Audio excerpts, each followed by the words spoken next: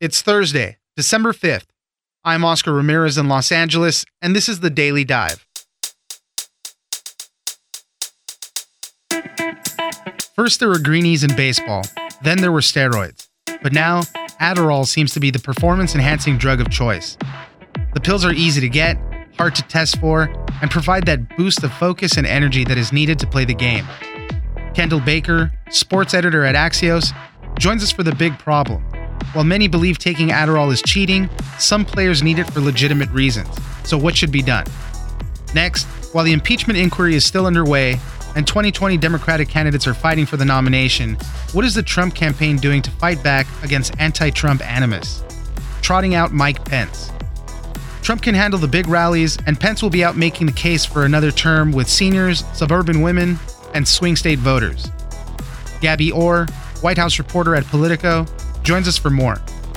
Finally, now that many people have cut the cord and are spending more time with streaming platforms, you have to be careful about all that binge watching. Some internet providers put a data cap on what you consume, and the autoplay feature could be a major culprit. Jefferson Graham, host of the Talking Tech podcast, joins us for why too much binging could cost you more. It's news without the noise. Let's dive in. Steroids is so black and white. The visuals of steroids are so aggressive, sticking a needle in your butt, things like that, where this is somebody's sister has Adderall and they try it and they feel like they're more focused and they take that and they do well hitting a baseball. Joining us now is Kendall Baker, sports editor at Axios. Thanks for joining us, Kendall.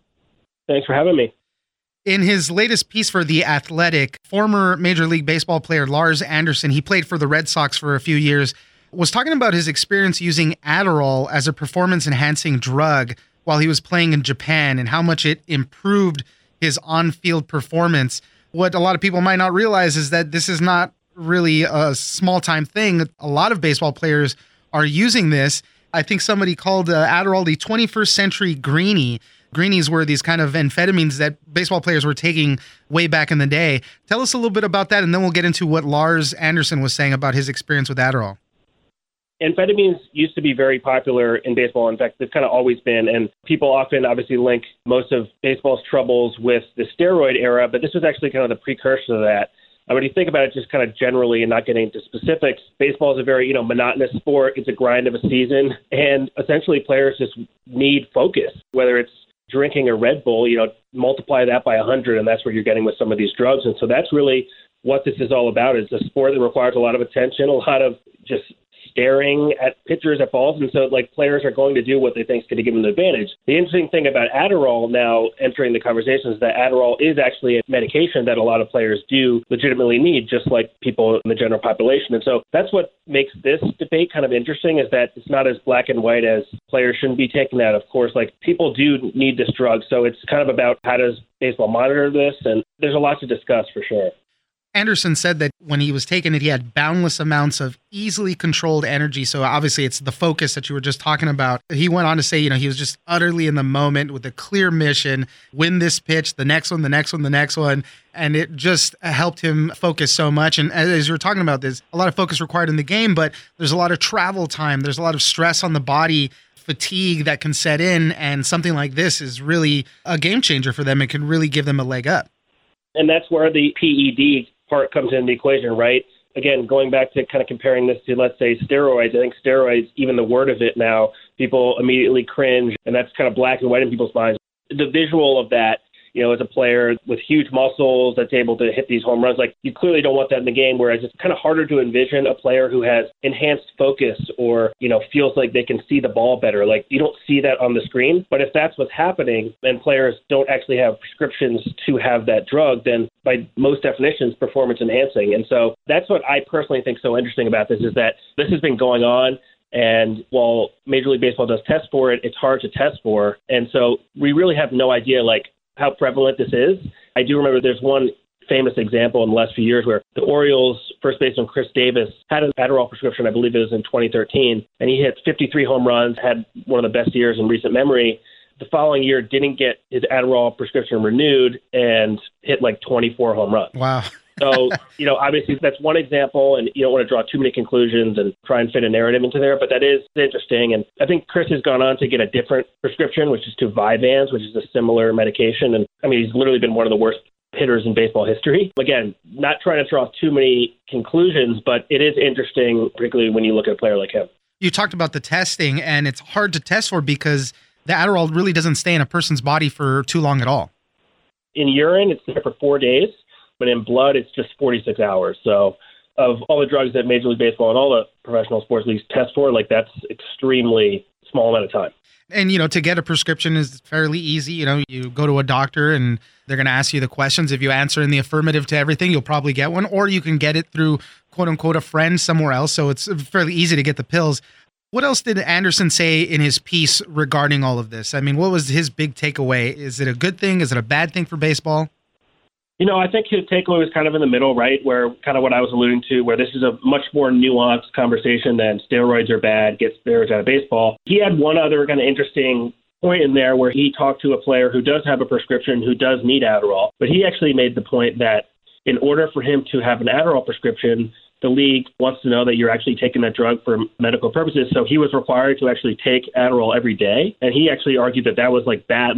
For some people, maybe it's you wake up, you take your Adderall, go about your day. For others, it's potentially if you have a prescription and you're using it for specific tasks or things like that. When he was required to take it every day, he actually had sleep issues, insomnia, all these things. And so that was just another part of this debate that's on the kind of the complete opposite side about how players who do have prescriptions have to take it every day.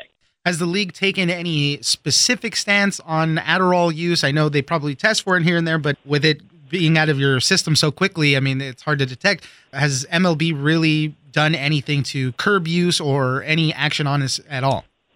Not to my knowledge. I mean, they very well may have come out with statements in past years. I'm not entirely sure. I do know that this has been kind of one of those not talked about issues for a while, and I think maybe that means it's not a big issue. Maybe that means, again, going back to my point, people aren't even aware. I mean, it's not like one of those drugs where one of your teammates could be taking it, you'd be very aware of that. So, again, who knows? Drawing the comparison to steroids, again, steroids is so black and white. The visuals of steroids are so aggressive, sticking a needle in your butt, things like that, where this is somebody, sister has Adderall and they try it and they feel like they're more focused and they take that and they do well hitting a baseball. Now, all of a sudden, it's a huge thing. So very interesting. We'll see if anything comes of this piece, particularly with a former player having penned it. Kendall Baker, sports editor at Axios. Thank you very much for joining us. Thank you.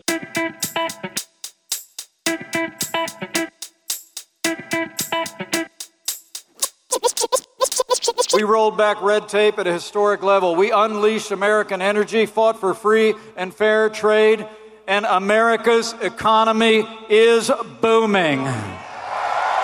Joining us now is Gabby Orr, White House reporter at Politico. Thanks for joining us, Gabby. Thanks for having me. We've been talking a lot about the impeachment inquiry. We've been talking a lot about 2020 Democrats. So we wanted to take a moment to check in on the Trump campaign strategy for 2020. Gabby, you wrote something up for Politico talking about how Vice President Mike Pence is going to feature into the 2020 campaign season. And basically what they're going to be doing is kind of this good cop, bad cop thing where Vice President Mike Pence is going to run to fill in all the gaps that the president maybe, he's causing problems with a scandal here and there. And really people think he is very effective on this. They basically think that Vice President Mike Pence delivering remarks in a more intimate setting to fewer people is equal to the president speaking at these huge mega rallies that he's doing. That's just how effective he is. Gabby, tell us a little bit more about how Vice President Mike Pence will feature into the campaign. To sum it up, I mean, it's definitely similar to the dynamic we saw in 2016, which is this good cop, bad cop routine that Trump and Pence tend to play. On the one hand, President Trump has this bombastic personality. He says whatever is on his mind without really thinking about the consequences beforehand. He will go on attack against political opponents. And then you have Mike Pence, who is definitely more measured, more even-keeled. He's soft-spoken. He is deliberate in the words that he chooses in interviews and when he's out on the stump. And so it's a totally different brand of personality on either side. And the Trump campaign wants to basically use that to their advantage. The president is not doing so well right now with women voters, with suburban residents. and even with independents and the exact demographics that he's going to need to make inroads with if he wants to win re-election. So that's where Mike Pence fits in. He's somebody who has less of a bombastic personality, who can reassure and reinforce, which is the phrase that was just repeatedly used to me when I was talking to people involved with the campaign. And the vice president has largely remained out of the picture on many of the president's scandals. Obviously, he's kind of got wrapped up into the Ukraine thing a little bit, but still really nothing there. So he has this kind of legitimacy to him that the president might be lacking on certain subjects. In your article, you wrote up that people close to Pence are using phrases like polite pressure and micro-targeting. What do those terms mean? No, the polite pressure phrase just so accurately captures exactly what type of role Mike Pence will play in 2020. And that is to go out there and talk to prospective Trump voters, people who might like what the president has done for them over the last 3.5 years, but don't like his personality, and to essentially put pressure on them gently and say, look, if you feel like your pockets have been lined more, if the kitchen table issues have worked well under this administration for you, then you should consider voting for the president, even if you don't like his tweets, even if you don't think he's a man of character. Put all of that aside and feel as though you can be reassured knowing that I'm in the White House well. And so that's kind of the message that we can expect to hear from Mike Pence over the next few months. And then on top of that, I mean, just the setting for Mike Pence on the campaign trail will be totally different from what you see with President Trump. President Trump is obviously known to drop into these metropolitan areas and different pockets of states and hold these mega rallies that can attract 10,000 people overnight. And Mike Pence will do far more of the retail politicking, the baby kissing, the handshaking. I mean, you name it. He will look like a much more traditional candidate. I mean, it's a perfect tag team. They're dividing and conquering on that front.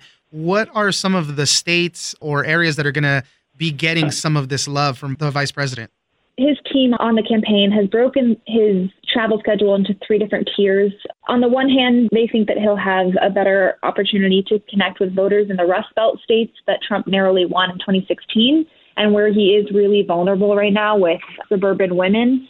So expect to see him in Michigan, Pennsylvania, and Wisconsin. And then you have your second and third tier states. These are states that the president is either at risk of losing, even though he carried them in 2016, or states where his campaign sees an opening to potentially flip them in his favor in 2020. And so that includes Arizona, Georgia, Texas as some of the states that he could potentially lose in 2020, and then New Mexico and Minnesota as states that he might be able to pick up in 2020.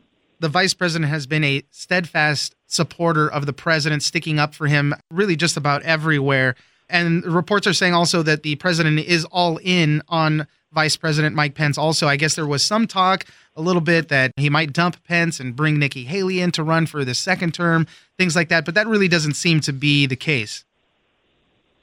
Well, it wasn't until last week that the president finally quashed those rumors, which had been circulating for quite a while. He had been making phone calls to friends in the evenings, asking them what they thought about Mike Pence, and there had been some discussion inside the White House about what it would look like to replace Pence on the ticket with somebody who could appeal more to suburban women and other types of voters.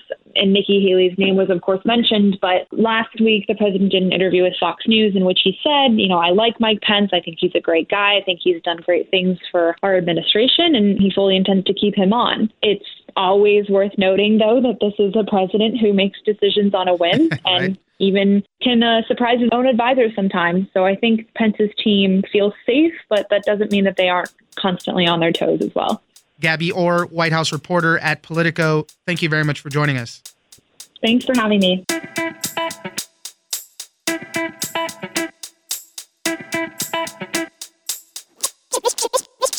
Now, the same companies that have been giving us cable are now our internet provider, and they've concocted a plan, some of them anyway, that you have an X amount of space that you can use each month. Like the wireless companies, you can only talk so long. And if you go over it, you owe them money. Joining us now is Jefferson Graham, columnist at USA Today and host of the Talking Tech podcast.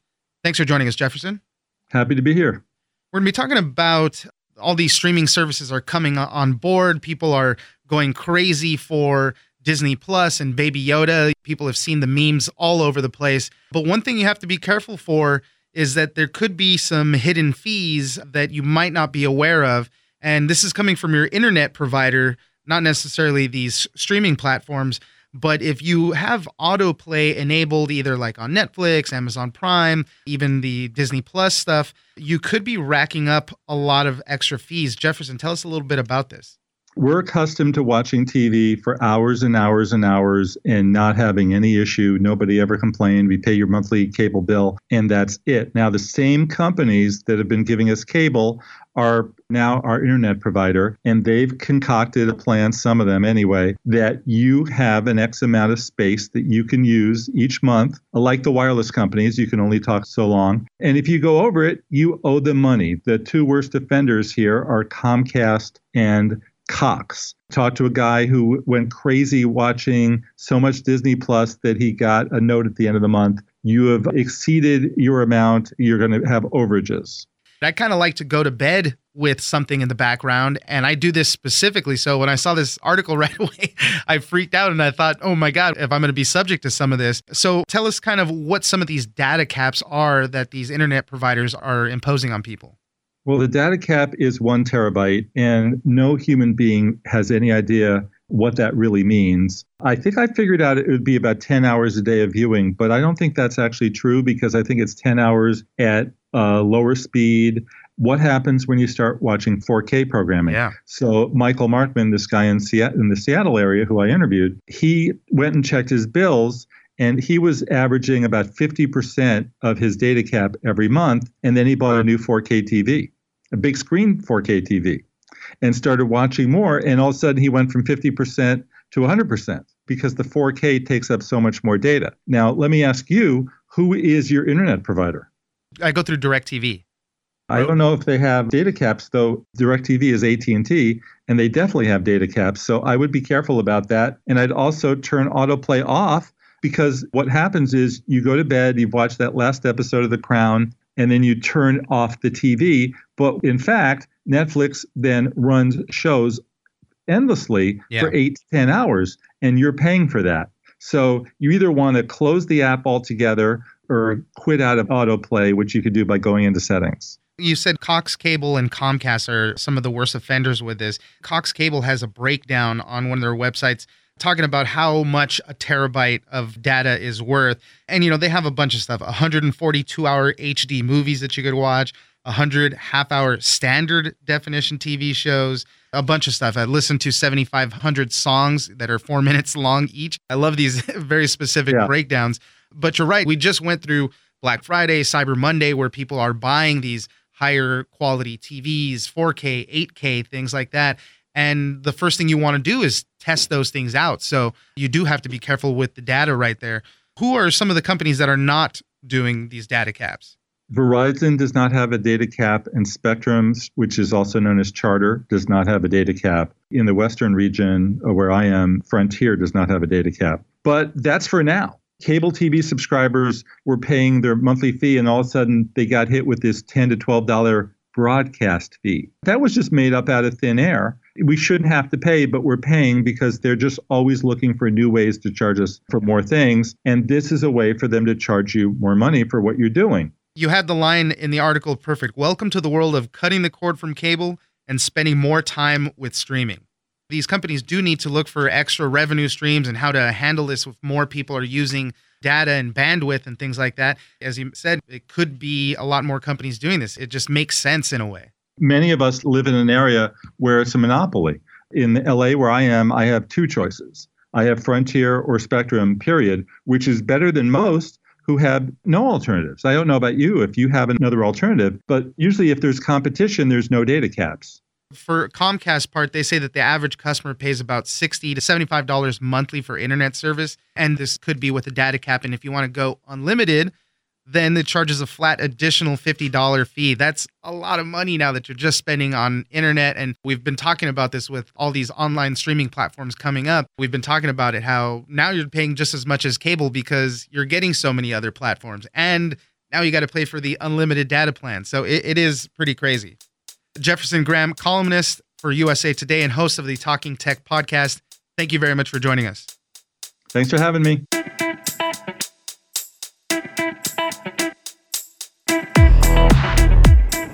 That's it for today. Join us on social media at Daily Dive Pod on both Twitter and Instagram. Leave us a comment, give Give us a rating and tell us the stories that you're interested in. Follow us on iHeartRadio or subscribe wherever you get your podcasts. This episode of The Daily Dive was produced by Victor Wright and engineered by Tony Sorrentino. I'm Oscar Ramirez, and this was your Daily Dive.